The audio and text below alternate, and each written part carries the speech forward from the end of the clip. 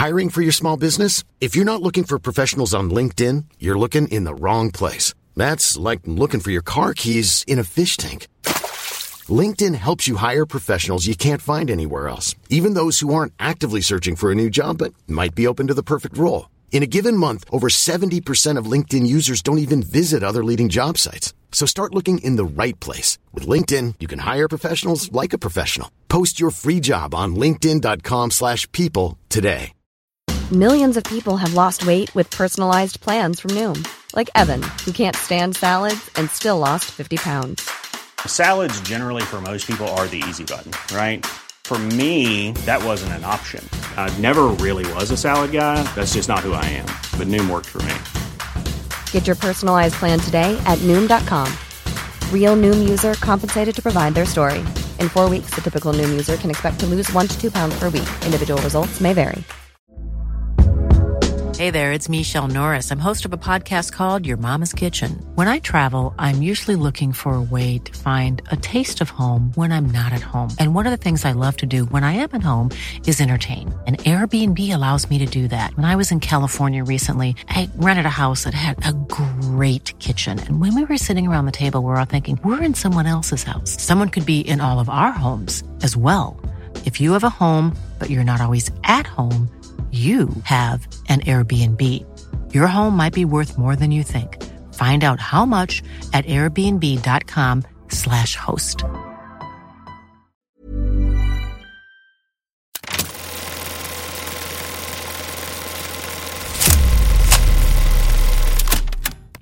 Good morning, evening, afternoon, whatever time it is when you're watching this. Welcome to Collider Dailies. I'm John Aljets, and joining me as always is Maggie Lovett.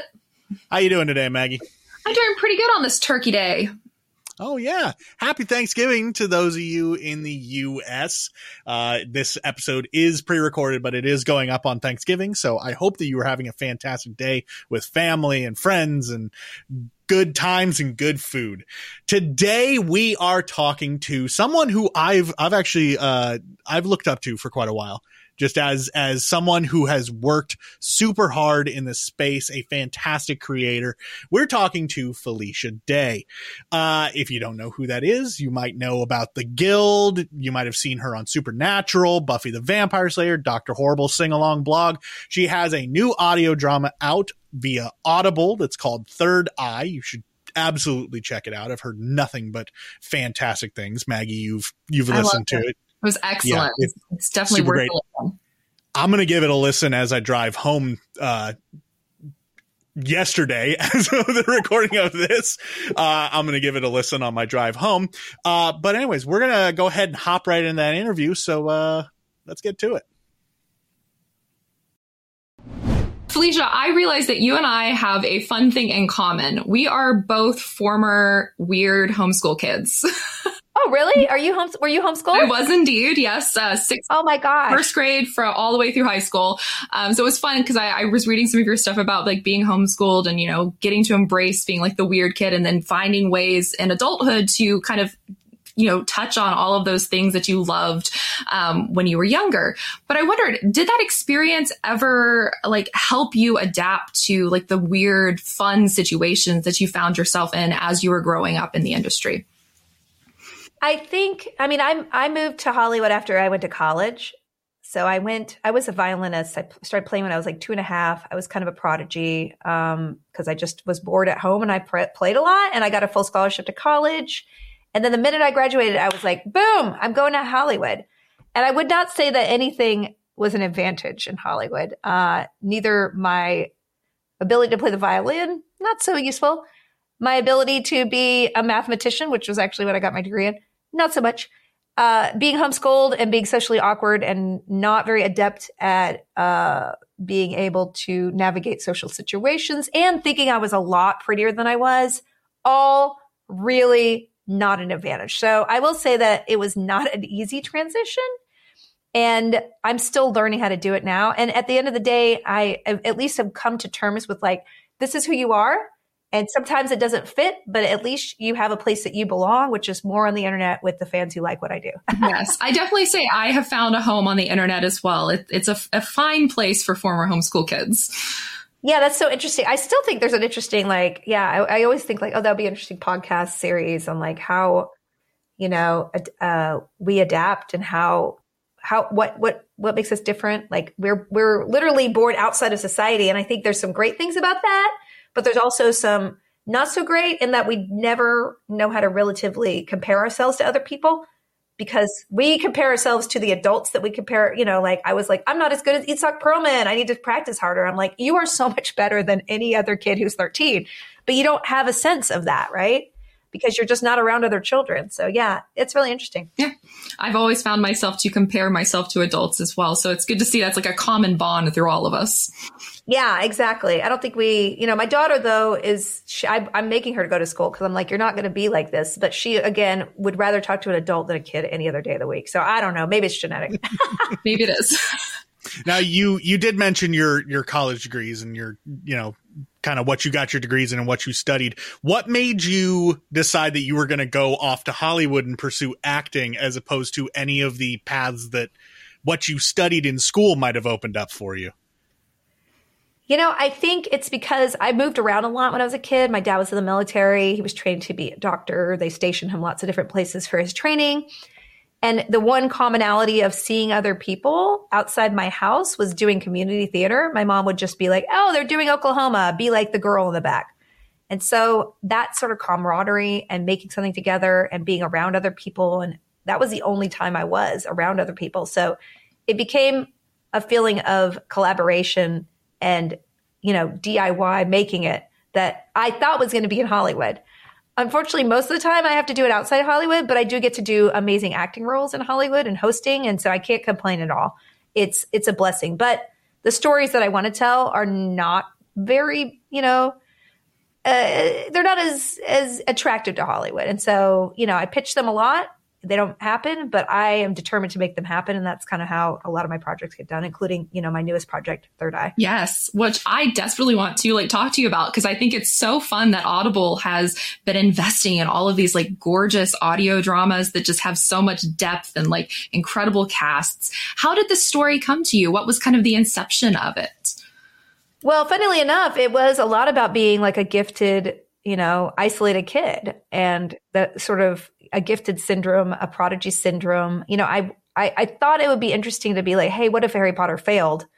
But then also, what was it? What am I trying to work through myself? And that a lot of it is like, hey, I was told I was awesome at a lot of things. And I never reached to the heights of what I thought I needed to do.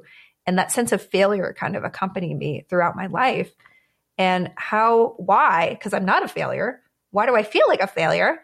And I really, in my research of gifted child syndrome and prodigy syndrome, I realized, oh, this is kind of the root of it. And I'd love to kind of put that in the story. Because I want to tell a story about, vampires and fairies and magic and all that stuff in our real world, but I want to make it mean something. And so that kind of combining those two things, my traumatic trauma of my childhood, a little bit of my trauma, and my love of fantasy and fireballs. Well, and that's kind of interesting because imposter syndrome is something that I certainly deal with. And I feel like there's a lot of people, pretty much everybody in this industry probably deals with it to a certain degree. Mm-hmm. Yeah. Is that something that maybe has driven just how much that you have done? Because you definitely seem like you're probably one of the most busy people in the industry, it seems like, because you've written books and you've done podcasting and you do your Twitch stream, and it seems like you always have stuff going. Do you think that might be a little bit of what drives that, the sense to you always need to be doing more and more and more? I mean, I think that I'm just looking for a place I belong. And I'm looking to tell stories I want to tell. And I love video game streaming. If I could make it my full-time job, I probably would. Maybe that's my retirement plan. I don't know. I love video games. I love acting. As an actor, I don't get to do it all the time, but I love it when I could do it. And I love writing. I love telling stories. So I'm one of those people that had I chosen a lane, I'd probably be a lot more successful and well known for that lane. But that's just not who I am. I'm next year I'm working on stage plays. I'm just I've never done that before. Let's do it. I just always have to jump headfirst into something I don't know how to do because that's what fuels me. And that's okay. I think my whole journey as being a person is just being okay and being in touch with who I am. And I think especially in the entertainment industry, and if you live in Los Angeles specifically, nobody's ever happy where they are. And they're not happy with where their success level. They're not happy with their productivity level. They're not happy with themselves. They're not happy with their social life. Like they're not happy. They're always looking to go somewhere else that they aren't. And I think my whole journey in life has been figuring out like, hey, enjoy where you are because you don't got anything else. You're on a highway going super fast. You're not coming past this mile marker. You better enjoy it. And that sense of just being settled and confident is hard if you're in this industry, but you have to find that sort of center and figure out how to plant yourself or you're never going to make anything that you're proud of. I think that's what I truly believe. That's very true. I know that you had originally conceived Third Eye as a television series, I believe. What was it like for you adapting it from that like television concept to an audio concept? And were there like any aspects that kind of like came to you like unexpectedly, like, oh, I can actually go down this avenue in a very different way than like I originally conceived it? Yeah, I had only written the pilot, and adapting a pilot into audio was a big learning curve. When I sat down, I was like, oh, nobody could see any of this. This is going to be a challenge. And the first step was introducing a narrator. And that kind of made sense in that it was already a fantasy story. So having sort of a fantasy narrator being able to accompany and set up scenes and help world building was very, very advantageous. And it went with the story matter. I mean, it's a comedy, but it's also a fantasy, adventure. But then when I got into it, writing, it is very, very challenging. And it was challenging up until the day we finished the episodes, because not only when I was writing did I have to make sure that everybody knows where everybody is. Everybody knows who's speaking. Everybody knows what action's happening. We have magical fighting scenes. We have people throwing themselves at, and there's just mundane scenes of them in a kitchen. Like you don't want to be confused about where they are. And just the sound of a fridge opening or the clink of a fork, or like being able to, make it sound like somebody's walking away. And I have to give full credit to Mumble, which was the post-production house who did all the editing and soundtrack. And they're just brilliant what they do. And they helped solve problems where we didn't know until we were editing it together. It was like, oh, this is confusing. And sometimes I add a line in, but a lot of the times it was done with special effects and all sorts of things. And it's amazing what you could do with sound. So it was such a learning curve. And for once, I'm like, oh, I would like to do that again in audio. That kind of does make me a little bit curious of like, what is the difference in the processes of writing something that is going to be an audio drama as opposed to something that maybe is going to be, filmed? And are there any unique challenges that you found that you had to overcome at that stage of the process? For sure. I mean, the narrator helped, but in writing it, you really have to be explicit. Like, if somebody's arm blows off, you can't just be like, you have to have somebody say, oh my God, his arm blew off. You have to have that, especially with, and also, you can't just have long scenes of people just talking. You just can't.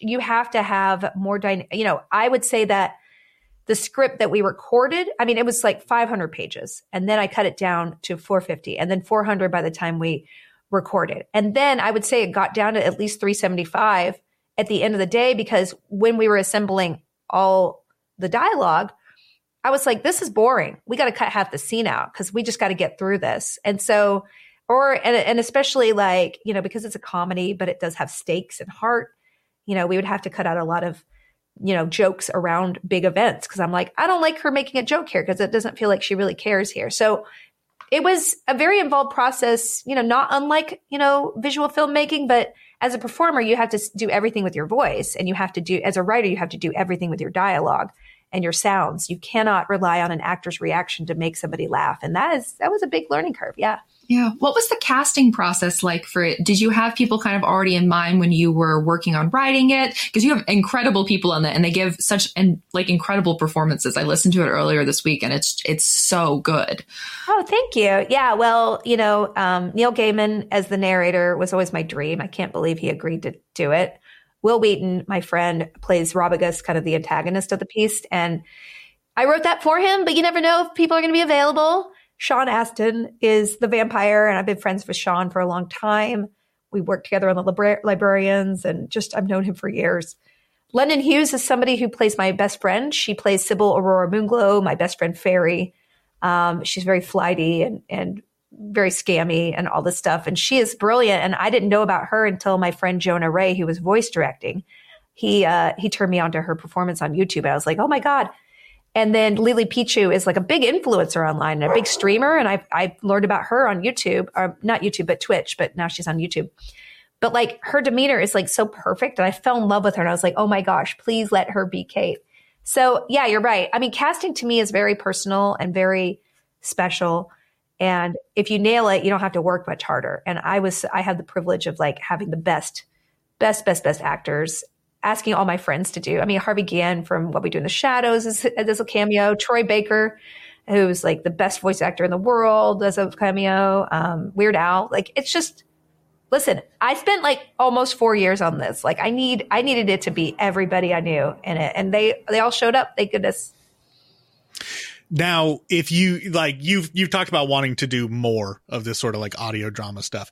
If you do another one, what is like, or who is somebody that you would like to have like dream casting for, just, you know, anybody you could have involved? Who would you want to have involved?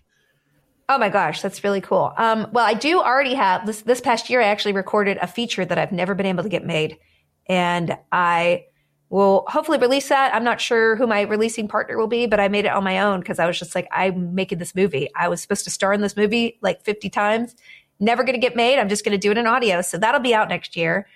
And well, I mean, as far as voices, wow. I mean, my friend Alan Tudyk is actually in Third Eye. He plays a vampire and he's so funny. And I would love to do more work with him.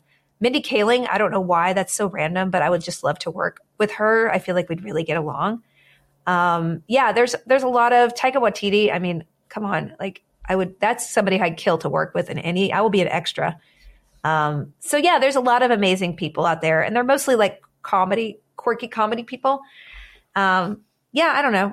We'll see. I would love to work with some of my Supernatural castmates in a recording. That would be super fun. So we'll see what happens in the future. Yeah. I mean, hey, they should do a Supernatural audio drama. I think that is something that's a fun way to get everybody back together without having to get a TV show off the ground. I mean, it would be amazing. Yeah. I like it. Let's put it in the universe. That's exactly what I'm surprised they haven't. Like that, that totally sounds like something they would have done already. But, yeah, I mean, that's the cool thing about Supernatural. They always are very experimental, you know, so we'll see. Even when we're on a budget, we still deserve nice things. Quince is a place to scoop up stunning high-end goods for 50 to 80% less than similar brands. They have buttery soft cashmere sweaters starting at $50, luxurious Italian leather bags, and so much more. Plus, Quince only works with factories that use safe, ethical, and responsible manufacturing. Get the high-end goods you'll love without the high price tag with Quince. Go to quince.com/style for free shipping and 365-day returns. Hey. Yes. Something I love about your career is that it feels like you've been in so many shows that are cornerstones to like the lifeblood of geekdom. Is there any franchise or project that you haven't had like the opportunity to be part of? Star Trek. Yes. I was going to say Trek. Star Trek. Yes. I have been working out. I am in unitard shape. I'm just like want to manifest it into the world next year. I just want to be, I mean, I don't need a big part. I just want to be in, you know, several episodes I'm very good at medical lab stuff. All right. I'm very good at medical terminology.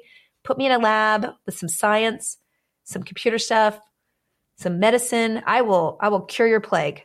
Let me in there. You need to be in Star Trek. Honestly, I was looking at your resume again just to make sure I hadn't missed anything. I'm like, how has she not been in Star Trek yet? Like, she's perfect for Star Trek.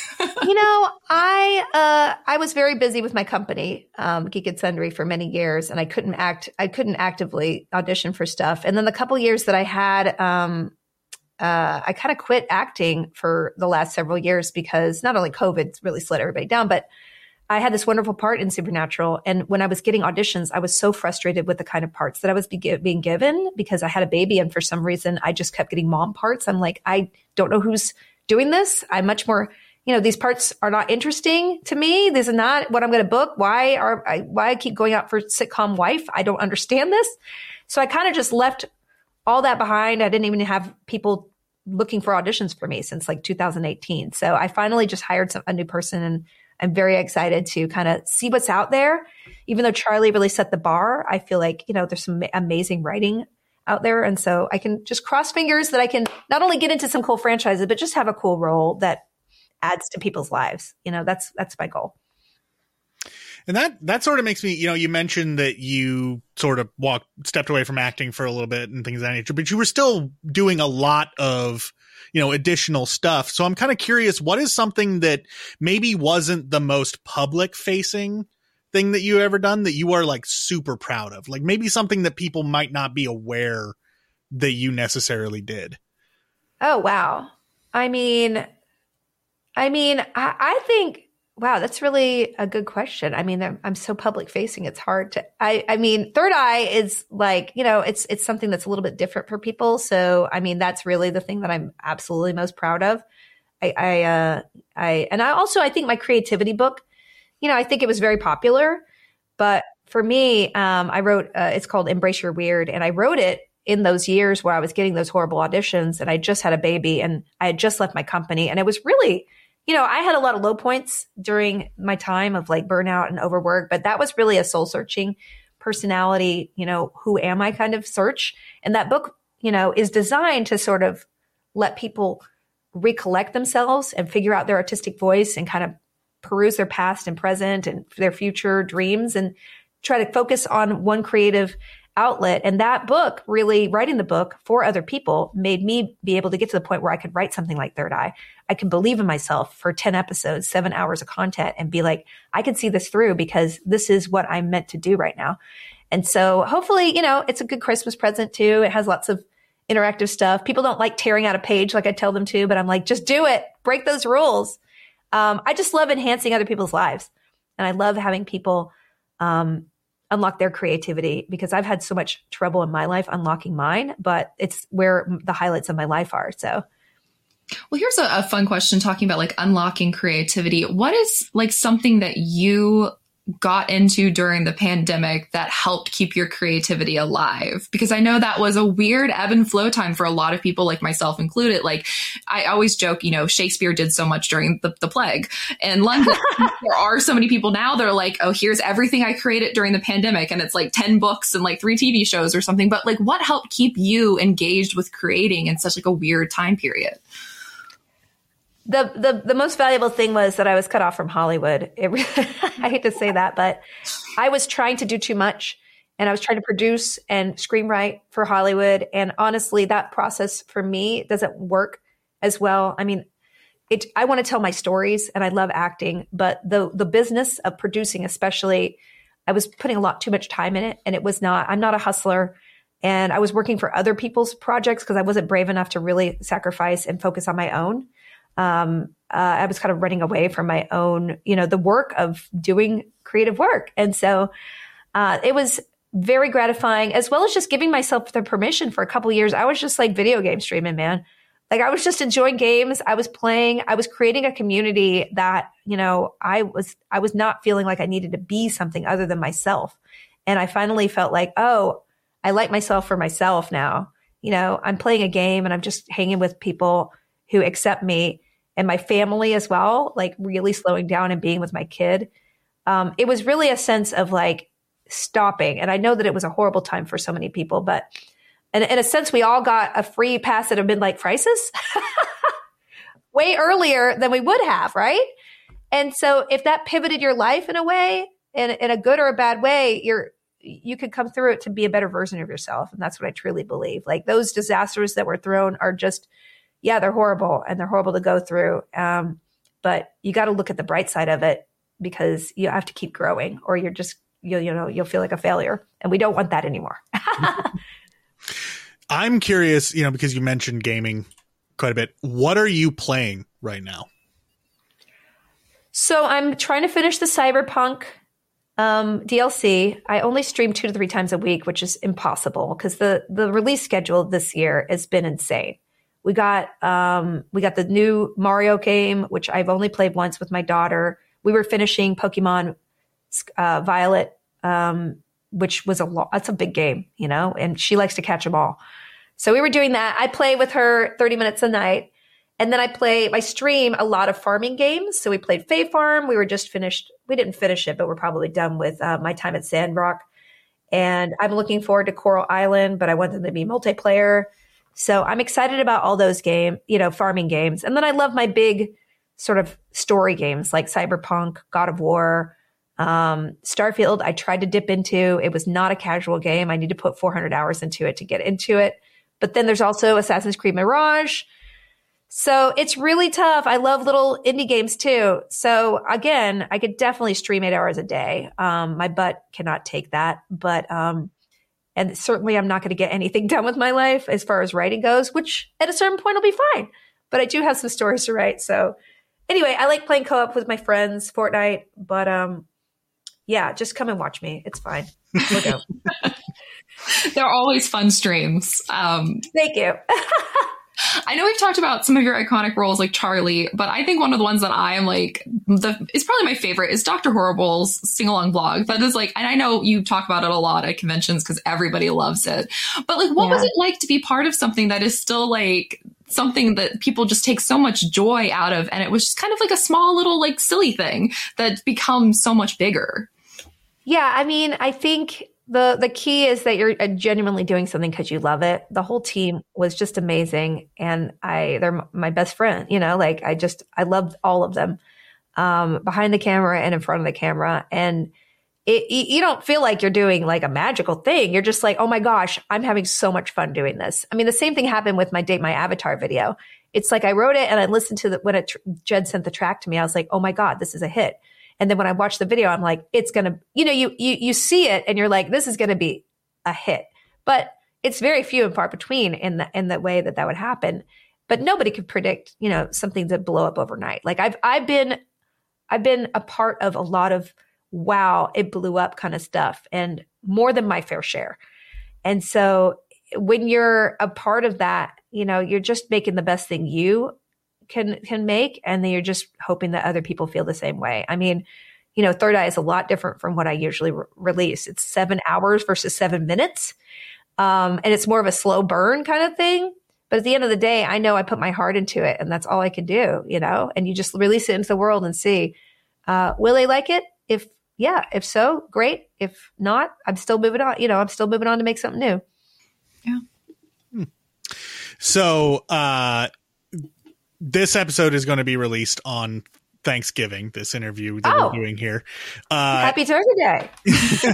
So of course I have to ask the big question for Thanksgiving, which is just, what are you thankful for? Either in your career, in your life in general, or maybe both? Wow. I'm thankful. I mean, I know this is super cheesy, but I just have to say my daughter. I'm really thankful for my daughter because she taught me that I wasn't caring for myself as much as I care for other people. And in learning how to be a good parent, I learned how to parent myself. And that made me a happy, stable, productive, but also just okay with myself person, which I never was before. And so I feel it's such a cliche, but you really got to love yourself. But I think sometimes you can't love yourself unless you are doing that. You're doing that act for other people. And so getting out of my own needs and caring for somebody and trying to make the best childhood for this person taught me I'm not doing that for myself. I'm not loving myself even if I fall down or do something badly. I'm not loving myself if I'm not as successful. It's all conditional. My own love for myself is conditional.